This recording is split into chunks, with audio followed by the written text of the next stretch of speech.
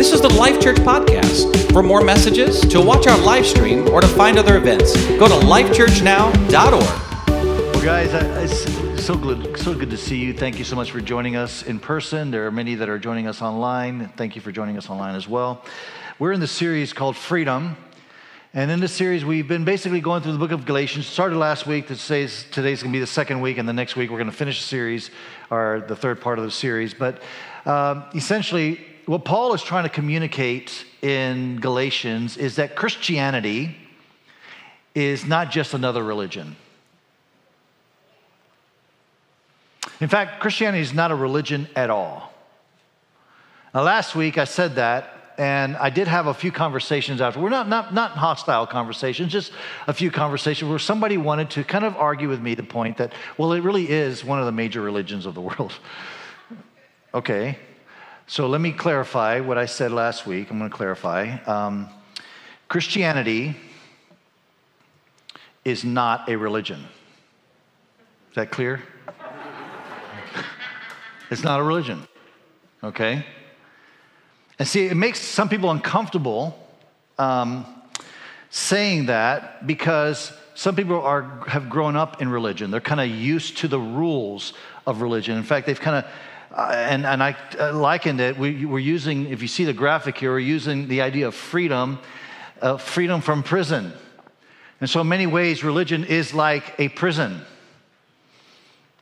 I know it's hard for some people to hear that because, like, again, they're used to they're used to the rules, they're used to the way of living. In fact, the prison has now somewhat kind of become like home for them.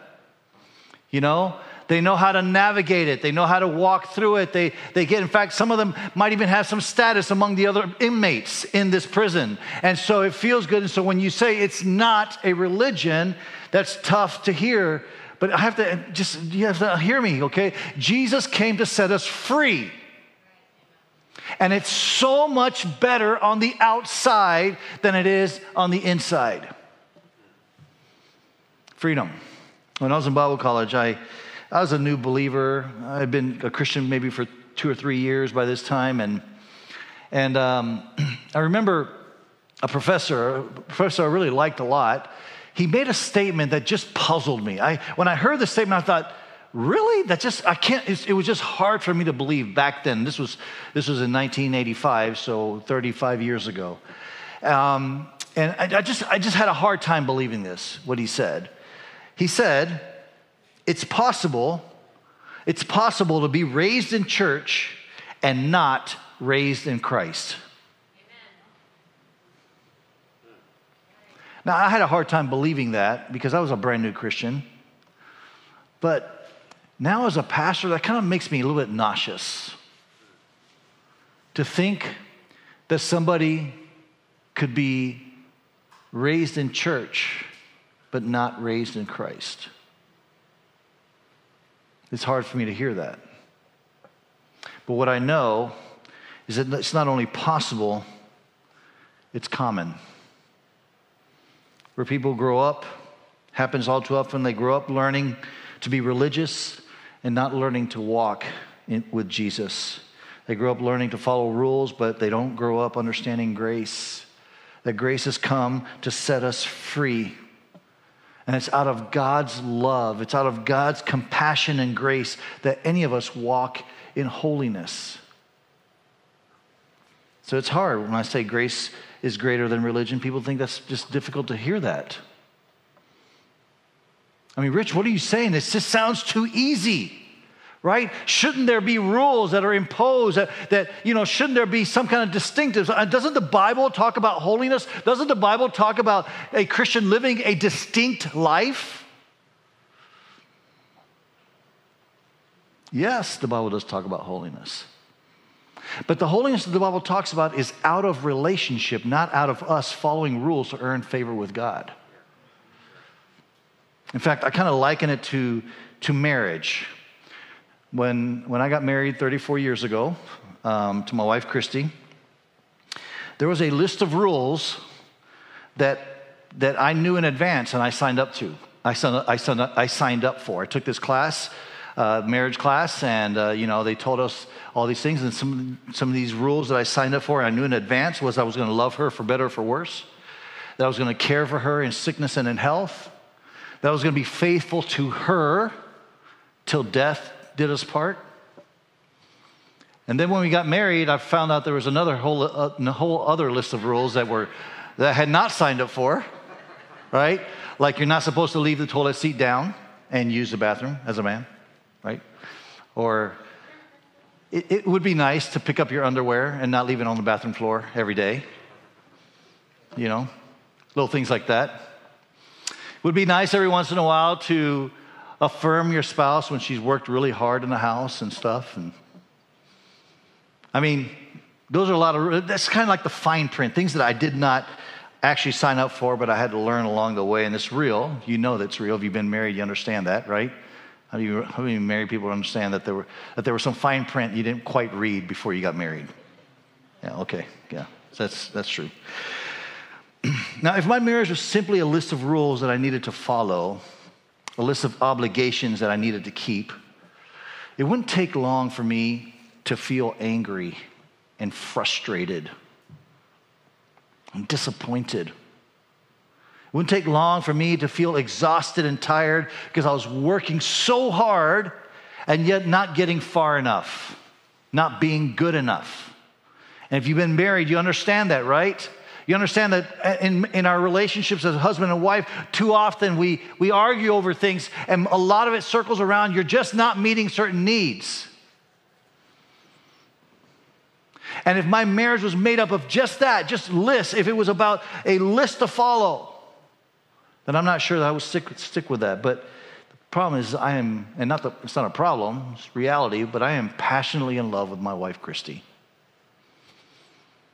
And these rules, these things that I'm doing, they don't feel like an obligation. They're not a burden. I delight in them. And I delight in them because I want the things that she is passionate about, the things that she cares about. I want those things to be the things that I care about. In fact, that's how we've lasted these 34 years, because as I understand things that she cares about, then I start really trying to care about those things as well. I try to adopt some of those things, and vice versa. And our marriage has not been perfect, but we have grown, and here's the deal. I'm faithful to her, not because 34 years ago I said, I promise I'm going to do this, and here's the rules I'm going to keep. I'm faithful to her because I love her. And that's holiness. I'm faithful to Christ Jesus because 37 years ago he came into my life and he set me free. He set me free. He gave me a new hope, a new life, new perspective, new joy, new peace. And yeah, there's some rules out there. That's how you read the Bible, and there's some rules. But I don't do those things because I have to do those things. I do those things because I love Him. I live holy because I love my Lord and Savior, Jesus Christ. So grace is definitely greater, and we've been set free. Last week, we defined religion as man's attempt. I think I've got the definition this time. I tried first service and I messed up. Man's attempt to appease God. So it's our human attempt to appease God and earn His favor. So religion is about working. It's about doing something so that we're in good standing with God. Appease His favor by working hard and being good enough. That's the definition of religion, but that's not what the Bible teaches. The Bible does not teach that it's about earning it, because Jesus already paid the price for whatever we could have earned. Whatever you would attempt to try to earn in your goodness, trying to be good enough, Jesus already paid that price. It's about putting our hope and trust in Jesus, who did it for us already, what we could have never done. So Paul comes into the region of Galatia, and he begins to preach this message of grace, this message of freedom, right? And people get a bit uncomfortable. He goes to these different cities. They start heaping abuse on him. They start terrorizing them. In fact, in one city, they try to stone Paul to death. They were unsuccessful. He doesn't die, but they try to kill him. They don't like what he's saying, right? But what you find out about Paul is that he doesn't care. Because for Paul, it's not a popularity contest. He's been set free from religion. He's been set free from the fear of what other people think about them. And that's really what we're talking about today. Last week we talked about freedom from religion. Today we're going to talk about freedom from what other people think. Now, you see that up there and you think, yeah, I don't feel that way. I'm not afraid of what other people think. Okay, we'll talk more about that in a minute. There's two things. These two things have a way of going hand in hand: religion and thinking, trying to impress people, So when Paul goes to this place in Galatia and he starts preaching, there's a couple different types of believers there. There's the Jewish believers, the ones who are Jews, and then they accept this message of grace that Paul's talking about. They receive it. They love it. It's freedom for them, right? And among them were some leaders, what we call Judaizers, that did not like what Paul was teaching. They were upset about that, right? Paul goes there, he says, listen, this message that you have been all along trying to follow, the law of Moses, that didn't get the job done. But what Jesus did on the cross, and he died, and he was resurrected, and now he sits at the right hand of the Father, that is getting the job done. That is what's bringing true freedom. People received it, but there was a whole group of people who did not like what he was saying. There was these religious leaders, they felt threatened by it. And religious leaders felt threatened by it because they use religion, the law as a way to make themselves feel better, but also as a way to control other people. So when I say, hey, these are the things that you have to do, and it just happens that I'm doing them myself, but these are the things that you have to do, I feel superior to you, right? And then because you feel like that's what you have to do, because you feel this obligation to do that, then I have a way of controlling you. And so when you take that out of the picture, these religious leaders, they feel very threatened. They're upset that Paul's saying, no, it's not about following all those rules. It's about grace through Jesus Christ. It's about freedom in Jesus Christ. That threatens them. They're upset, and they begin to pressure these new believers into, following all the rules. And so these believers kind of cave into that. And this is why Paul's writing the book of Galatians, because these new believers are beginning to follow these rules again. They're going back to the old ways, as Paul would say, right? And so then there's also another group of believers among them. These are the Gentiles. Gentiles, they were not liked. In fact, the Judaizers just didn't feel like they belonged in the church at all. In fact, last week we talked about if there was going to be Gentiles in the church, then these Judaizers said, well, if you're going to be, that's fine. Okay, follow Jesus. That's great. We're glad that you're following Jesus, but you have to be circumcised as well. That was the rule, right? That was some law being added to it. Paul is livid with this. This makes him angry. In fact, what it says in Galatians 5:12, this is Paul talking about the Judaizers. He says, as for those agitators, talking about these Judaizers, these guys who are trying to get people to follow the law, as for those agitators, I wish they would go the whole way and emasculate themselves. Well, that's an encouraging letter. Okay, Paul. Woo. I'm sure this was the polite way of saying what he really wanted to say. But you see how serious Paul takes this? Because for him, adding Jesus plus anything was a perversion to the gospel. That's what Paul's saying. If you add anything to Jesus, you're perverting the gospel.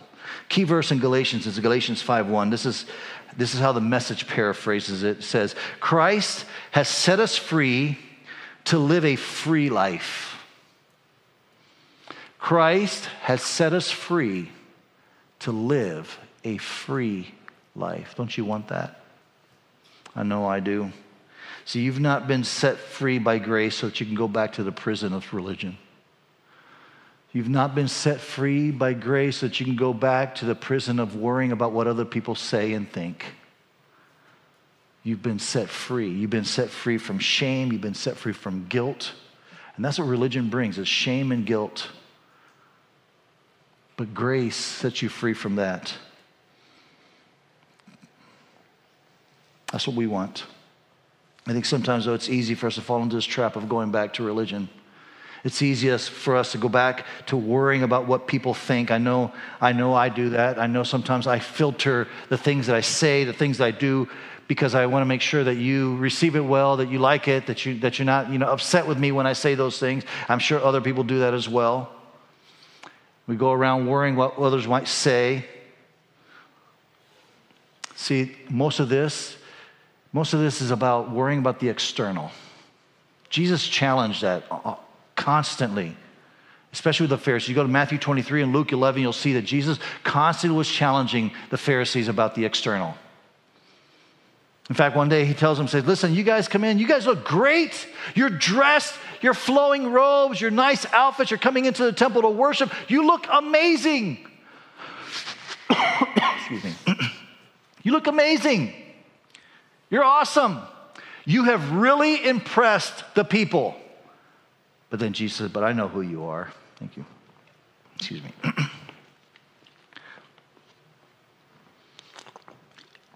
I know who you are. You know what you are? You're just whitewashed graves. You look pretty on the outside, but on the inside, you're just a bunch of bones that are rotting. And then he goes on to say, man looks at the outside, but God looks at what? God looks at the heart. Too often, when we worry about what people think, it's because we're worried about the external. But you need to know that God looks at your heart. Jesus came to set us free from what other people think. So here, I wrote down some symptoms of fear of what others might think, So I'm going to go down this list, and if it hits you, you don't have to raise your hand or respond to it or anything, but just if it's something that you might think, you might feel a certain way that way. So here's some symptoms of fear of what other people think. You go along with what others want and resent it later. You ever been in that place? Like in a meeting, it was like, yeah, we should do this. You're like, yeah, okay, let's do this. And then you go home, you're like, I can't believe they're going to do that. It happens. People do that. You change what you think based on who's in the room, right? Like there's a whole bunch of people in the room and you think, oh man, I don't think they agree with me, so I'm just going to go with the flow. That's oftentimes that we're afraid of what other people think. You avoid social settings, or you never want to miss out.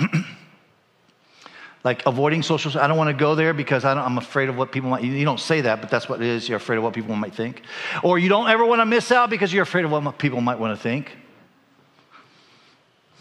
You read into what other people say or do, so it always kind of comes back to you. Like maybe a friend has had a bad day, a rough day, and you're hanging out with them all day long, and then after a while you're like, gosh, they're still upset. I wonder if I said something. I wonder if I did something. And it kind of comes back to you. Now you're worried that you've done something.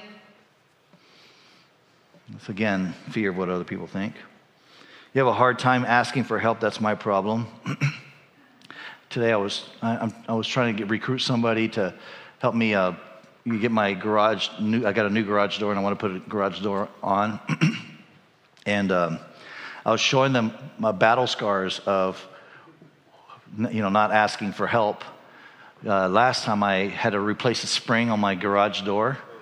I followed instructions, but everybody was telling me that is dangerous. Get an expert, and I'm like, I can do this. Didn't ask for help, and so I was talking to them about getting my garage door on, and she goes, yeah, it's dangerous. I know, I've learned. I had the bar, kind of releasing the spring on the thing. And it slipped.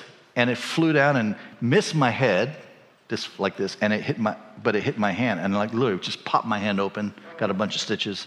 So yeah, hard time asking for help because you don't want to you're afraid that someone might feel like you might think you're incapable or you can't do the job, right? You have a difficult time saying no. That's me as well. I tend to say yes a lot, and that might sound good. It might sound very generous and giving, but you know what it is? It's fear of being rejected or fear of not being liked. You're critical and judgmental of others. This often happens in religious circles. We criticize others because it makes us feel better, feel superior. Like, I've conquered that sin. Man, look how terrible they are. Are they just really struggling with that sin? But look at me, I haven't, You exaggerate the truth to impress, kind of evangelistically speaking, sometimes. There's a whole lot more symptoms, but the reason I share just these few is because I was trying to convey this reality that we all struggle with this. We all struggle with the worry of what other people think, the fear of what other people think. And Jesus wants to give us freedom from that. One of the ways that he does is he gives us a new identity and a fresh start. That's why Jesus came, was to give you a new identity. Do you get that? That in Christ, you are a new person. In Christ, I don't care what your background is. I don't care if you have been in prison most of your life and you've done crimes all your life, or if you basically have always done everything right as far as the world is concerned. Whatever your background is, when you come to Jesus Christ, you get a fresh start. Period. And you have a new identity. So when our identity is firmly rooted in Jesus, we feel freedom from God. It doesn't matter what other people might say. It doesn't matter, because what Jesus says, or what God says about you, is that you are his son. You are his daughter. And if you are his son and you are his daughter, and if that big truth is true, then all these other little truths, yeah, maybe you were a former drug addict, maybe you've made a few mistakes along the way, doesn't matter. Because you are his son and you are his daughter. That's the big truth. You have a new identity in Jesus Christ. We can see this. Paul writes to the church in Galatia, in Galatians 1:1, he says, this letter is from Paul, an apostle. Notice he self-identifies as an apostle. He says, I'm an apostle. Now, this is a big word he's using because there's 12. Like these are the guys, the apostles, right? There's 12 original that walked with Jesus, and then Judas kind of fell off, and there was a new guy that came in. And then Paul comes in later, right? And he says, I'm an apostle. But then he goes on to say how he became an apostle. I was not appointed by any group of people or any human authority. Nobody appointed me. Nobody put me in there.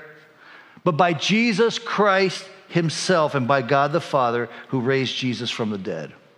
I love how the Message kind of paraphrases this portion here. It says, my authority for writing to you, okay, he says, I'm an apostle. He says, my authority for writing to you does not come from any popular vote of the people.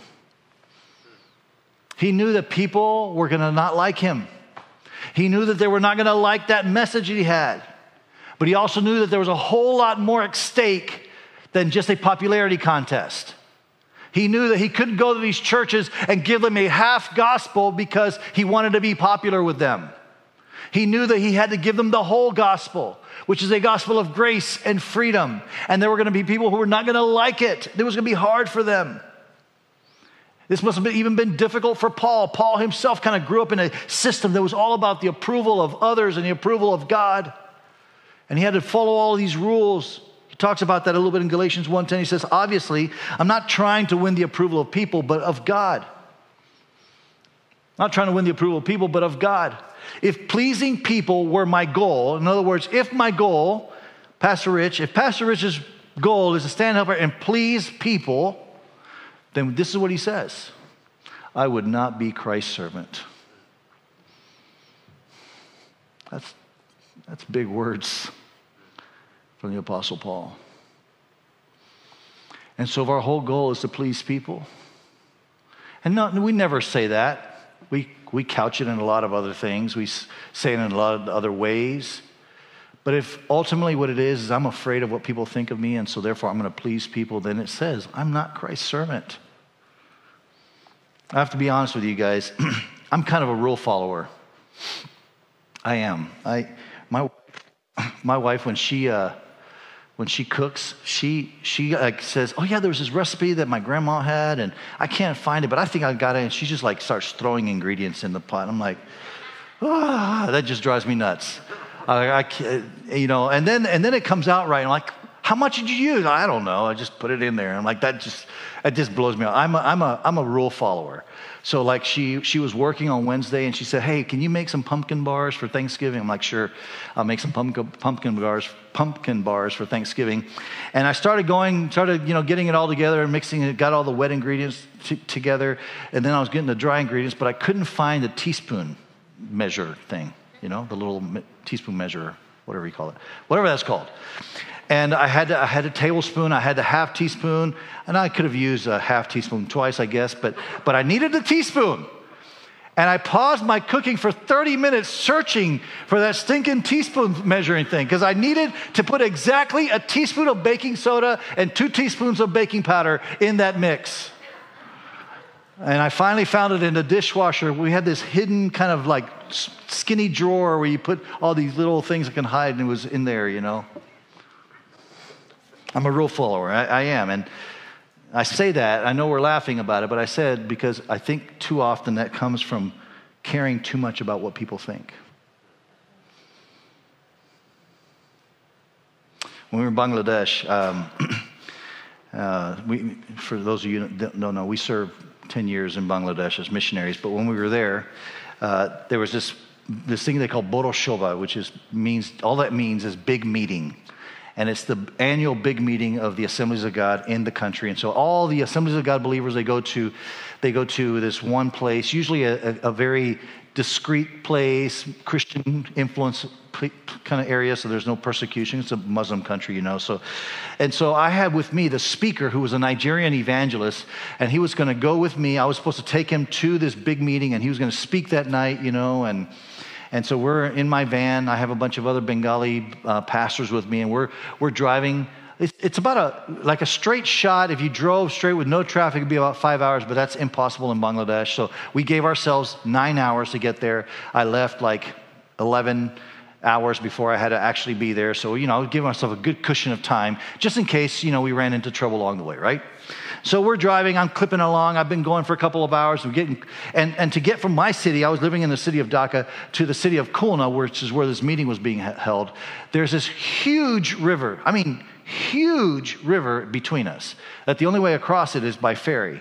It's basically the delta, that part of Bangladesh is the delta of the Ganges River. So it's so big that you actually can't even see land on the other side. That's how wide this river is. And so to get across it, you have to get on a ferry and then cross over on the ferry, right? And so I'm clipping along, and about 10 miles from the ferry landing place, traffic comes to this dead stop. I mean, nobody's moving. And I come up and I'm stopped there. And the thing about Bangladesh is that nobody makes lines in Bangladesh, right? Like you go, I got American, normal American thing. I go and I see, I got to go buy something in this store. I walk up and I'm ready to purchase something. And then people just come in on next to me and they're jumping in front of me and buy, they don't even think anything about it, So, and they do the same thing with traffic lines. There's no such thing as single line traffic lines in Bangladesh either. So I'm dutifully following the rules, staying in line, inching along, trying to get to the ferry. And there's trucks and cars and bicycles and rickshaws and rickshaw vans and all kinds of types of transport just passing by me and trying to cut in front of me. And, I was frustrated, but I'm concerned about what people think, so I'm going to follow the rules, right? So I'm inching along, and then as we're going along, there was a sign on the right that said VIP ferry, like very important person, VIP ferry, and it had an arrow pointing that way, and there was a highway that went that way, and it was empty. Nobody was on the highway. So I look and I said, oh, wow, look. And then the guys in the van, they're like, brother, turn left, go down that way. I'm like, no. I have black plates. I don't have the yellow plates for the VIP plate. I can't go that way. No, brother, you need to go that way. We're going to get on the ferry. No problem. No, I don't think we're going to get on the ferry. I'm trying to follow the rules, right? Next thing you know, I'm flying down this highway towards the VIP ferry. And I get to the VIP ferry, and immediately the ferry guy there stops me and says, looks at my license plate and says, you got to turn around. You're not a VIP. You have yellow license plates. If you're a VIP, you don't have VIP plates. And so I was like starting to turn around, and everybody in the van's like, no, we're going to get on the ferry, and they're saying all kinds of stuff. And then they said, tell them that you have this minister from Nigeria, because this Nigerian evangelist, famous guy in Nigeria and big guy, Uma Ukpai, and tell him you have this minister from Nigeria. So I say to the ferry guy, well, I have this minister from Nigeria. Now, technically, I was not lying. Well, I guess technically I was lying, but it's all true as well, because when we say minister, you know what that means, right? It's like a preacher, pastor. But in Bangladesh, when you say minister, what that means is like prime minister, like minister of parliament, And so when I said we have this minister from Nigeria, he kind of looks back there, and Uma Ukpai, man, he played the role perfectly. He had this big, gigantic guy, and he had this beautiful, like African dress thing on, just really sharp looking, just big hat on. And he sits there, and when the guy peeked his head to look, Uma goes, "Come on, let's go." The guy's like, "Okay, get on the ferry," So we got on the ferry, and I'm sitting on the ferry, and after being on the ferry for a few minutes, I realized, and I kind of got past the embarrassment of all the stuff that I had to do to get on the ferry. I have to tell you, and while I'm on the ferry looking over to the other ferry that we were waiting to get on and seeing tens of thousands of vehicles waiting to get on the ferry, I think they had a strike or something and they were not letting people on. There was a lot of freedom in that. There's a lot of freedom in just not caring about what other people think. And I'd say that for a lot of you on this journey, it's time to let go. Stop being so caught up in what other people think or say about you. I know for me as a pastor and a preacher, I can find myself getting caught up in what people are thinking. But then I have to remind myself of why I do this. I know that you have an expectation that Pastor Rich is going to come here and have prepared a sermon, and that you're going to get some Bible teaching and hopefully some entertainment. It's not going to be boring, hopefully. But you need to hear this. I don't do this for you. I do this for the audience of one. I do this because I'm called to do this. And sometimes because of that, there's freedom in that, because when I know that I'm doing it for him, sometimes I have to say some hard things. You don't want to hear it. You don't like to hear it. Sometimes I speak about areas of life that need to be surrendered to Jesus Christ, and I can hear the seat squirming. And this is true for you as well, that you are to be faithful to an audience of one, whether you're at work, whether you're at home. Think about this. Some people in this place come to church, you live, you act, you're like the holiest person on earth, but then you go home and you have this complete other persona. And you live like the devil at home. And yes, you might have gotten your wife or your husband or your children to stay quiet about it. They're embarrassed. They don't want to tell anybody. But remember, you're doing this for the audience of one. And he sees it. And he knows it. And this is what prompts us to holiness, is that he is watching us. That we're doing it to please him. For Paul, this was a journey that he had to make. And it was a difficult journey. In fact, Jesus kind of condemns this whole way of living. In fact, he was talking to Pharisees in Matthew 23:5. He says, talk about these Pharisees, everything they do is for men to see. Everything they do, they're just doing it so that people can see them. This is what Paul had learned to do, to really care about what other people thought. And then Jesus comes into his life and it changes all of it. Look what it says in Galatians 2:20. My old self has been crucified with Christ. It is no longer I who live, but Christ lives in me.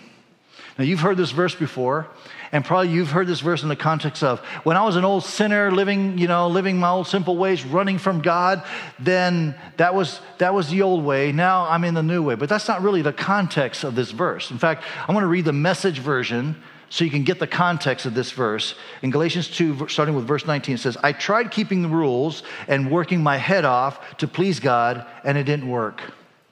I can identify with that, and some of you can identify with that. You were like keeping rules. You were working your head off to please God, and at the end of the day, you'd lay your head down at night to sleep, and you say, man, but I just feel like such a sinner. I feel so far from God. So I quit being a lawman so that I could be God's man. I love this language.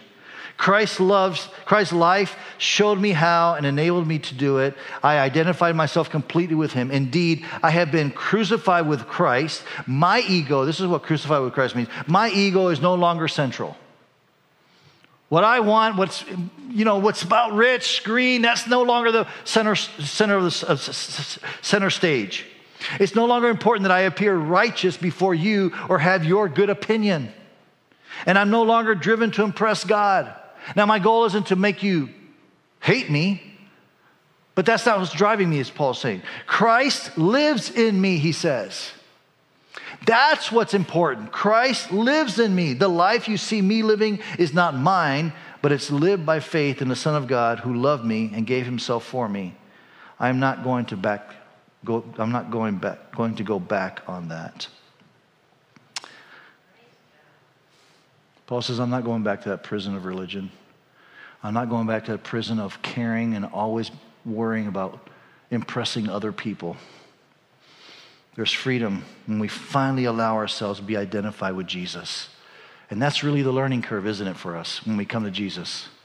Because too often, and this is unfortunate, but this happens, too often in church what happens is that a new believer comes in, they get saved, and they're raw. I mean, they're living with their girlfriend or their boyfriend, or they're still maybe addicted to some drugs, and there's all kinds of things that they're wrestling through, and they're just raw. And so what we do is we come along, instead of teaching them to love Jesus, we come along and say, hey, well, this is how you should do this. This is how you should do this. Is what you should do. This is how you should do this. And so they start learning that method. And we teach them to live by the law instead of living by faith in Christ Jesus. Now, I don't say that we don't give them good advice or anything. That's not what I'm saying.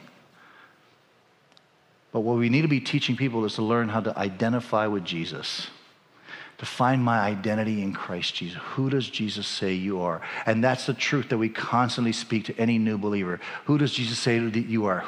Oh gosh, you really screwed up. You went this way, and when Jesus really wants you here, you went that way. That's okay, but who does Jesus say that you are?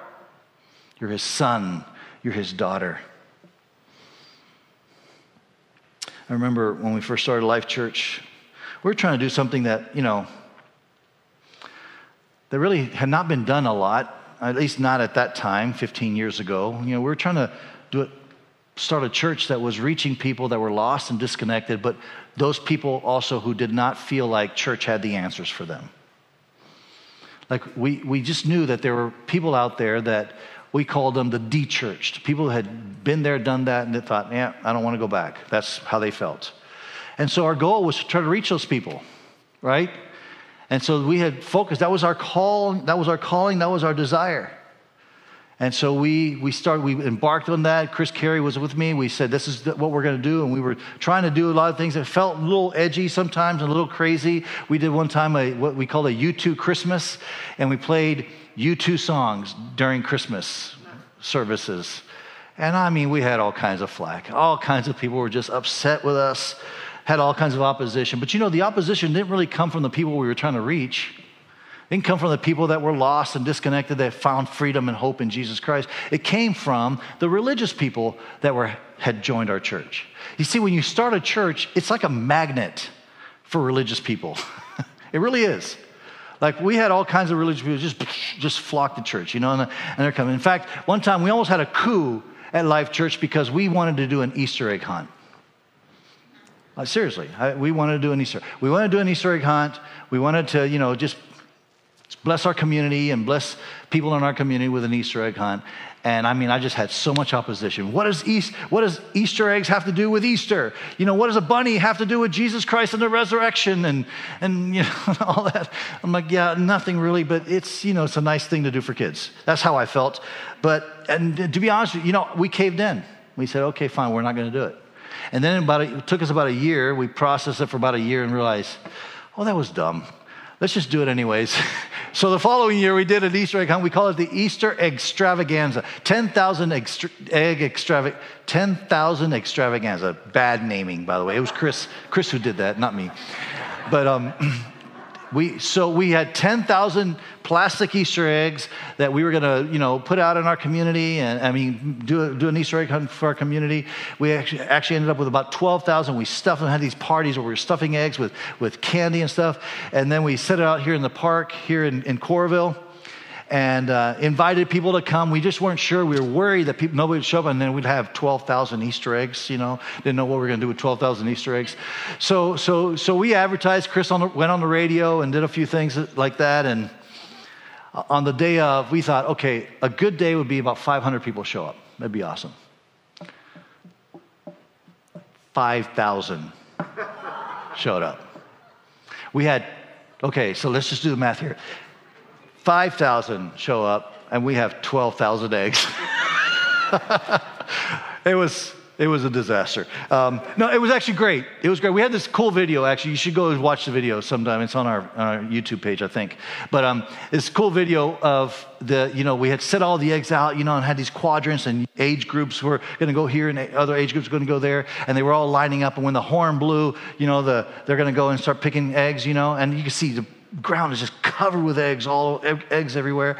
And then the video starts playing. All you see is you see the eggs, and you see a few kids walking, and then it was like this army of ants. And I mean, they just go through, and the Easter egg hunt was done in 3 minutes. Done. And then we had parents say, my kid didn't even get one egg. One kid got 12 eggs. I didn't even get one, and yeah, it was a disaster. But anyways, we almost didn't have it just because of what people think, right? A number of people that wish I would just dress more pastorally, so I tried today. I tucked my shirt in. Does that work? I even had one person tell me that my glasses, I'm not kidding you, this is God's truth. My glasses were too trendy, and that it sends mixed messages. So, yeah, I know. It's funny because I said that in first service, and I got a person that I'm friends with. He said, hey, I don't like your glasses. But you don't care. Yeah, I don't care. That's right. That's what he said. I don't like your glasses, but you probably don't care. I have to be honest with you, back then, when we were starting this church, I probably cared too much about what people thought. I didn't really want to cave in to the demands or what they were thinking, but at the same time, we were a small church. We didn't have a lot of people. I didn't want them to leave either because I didn't agree with them. And it was during this season that really this message of the Apostle Paul became very real to me. Because it was this message of grace and freedom that actually prompted me to come to start Life Church in the very beginning. And it was this message that began to speak to my heart when I was feeling the attacks of what I would say religious. They probably didn't label themselves that way. They probably felt they were righteous people, and I mean, I'm not demonizing them. They were good people, great people, love those people, but they just had other views about things. And so it was this message of the Apostle Paul and Barnabas going into Galatia and speaking about freedom and grace. This message is what began to stir me and gave me courage to move ahead. In fact, when Paul goes to Antioch, you know the story. He goes to Antioch and he starts preaching in Antioch, and immediately, this message of grace, immediately he gets opposed. Immediately they're telling him that, they're heaping abuse on him. They're upset with him. In another city, he got stoned to death. He almost got stoned to death. You know what it says that they did after they were being lied about and abused? It says that they just shook the dust off their feet and they went on to the other city. You see, Paul and Barnabas knew something that sometimes you and I have a hard time remembering. The most important thing about you is not what other people think or say.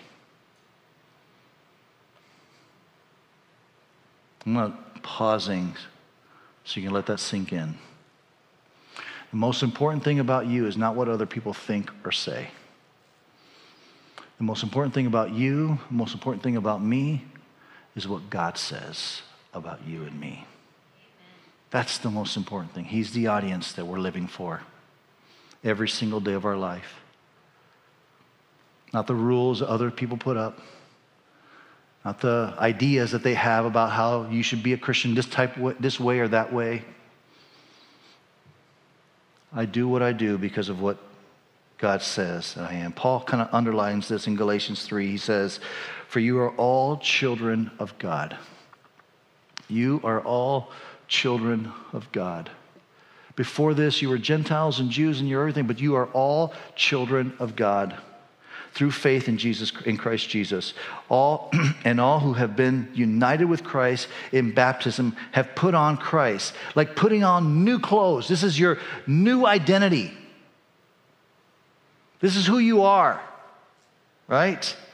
There's no longer Jew or Gentile, slave or free, male or female, for you are all one in Christ Jesus.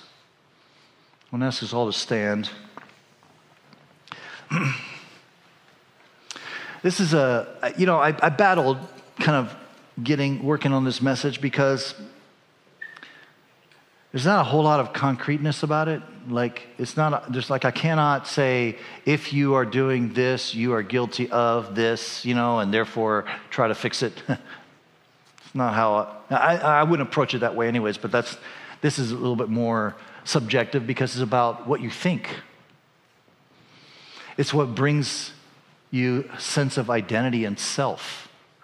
And I don't know that about people. When I walk up to a person, I don't know. Sometimes I can pick it up. Sometimes I can discern, oh yeah, this person really needs attention, or whatever.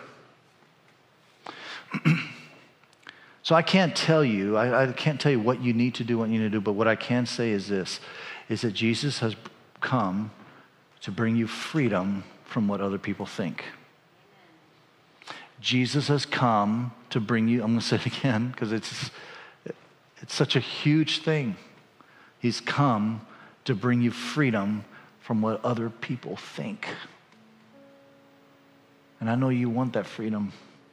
I know I do. And I know every day I'm living in that freedom. And then sometimes I just get, oh gosh, go back to those Judaizer ways. But this freedom of knowing that I can wake up in the morning and I've done everything I can go to bed at night and I've done everything that God has asked me to do.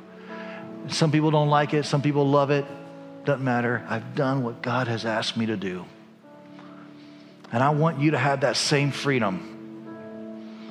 I want you to have that identity in Christ. That's what you need. Doesn't matter what other people say. It matters only what God says about you. Amen? I'm going to pray for you, and then Pastor Josh is going to lead us in worship. Father, Lord, I know that in this room, in a room like this, with this number of people, Father, there are some who are struggling with what other people think, Father.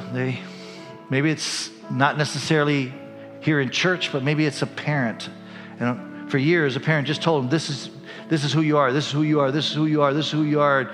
And they believe that about themselves. And maybe they believe that they're worthless and that they're incapable of living a life of faithfulness to you, God. And maybe that's how they feel because that's what they've been told. That's what they've been demonstrated. But Father, you say that they are your children. It's your daughter. It's your son. And you've called us into freedom. And yes, maybe I was unfaithful. Maybe I was a terrible sinner in my past. But I have a new identity in you, Jesus. And so today, Father, I just simply put my hands out, Lord, and I say, God, help me to live in this new identity. Help me to live as a person you have called me to become. Help me to live for an audience of one. In Jesus' name.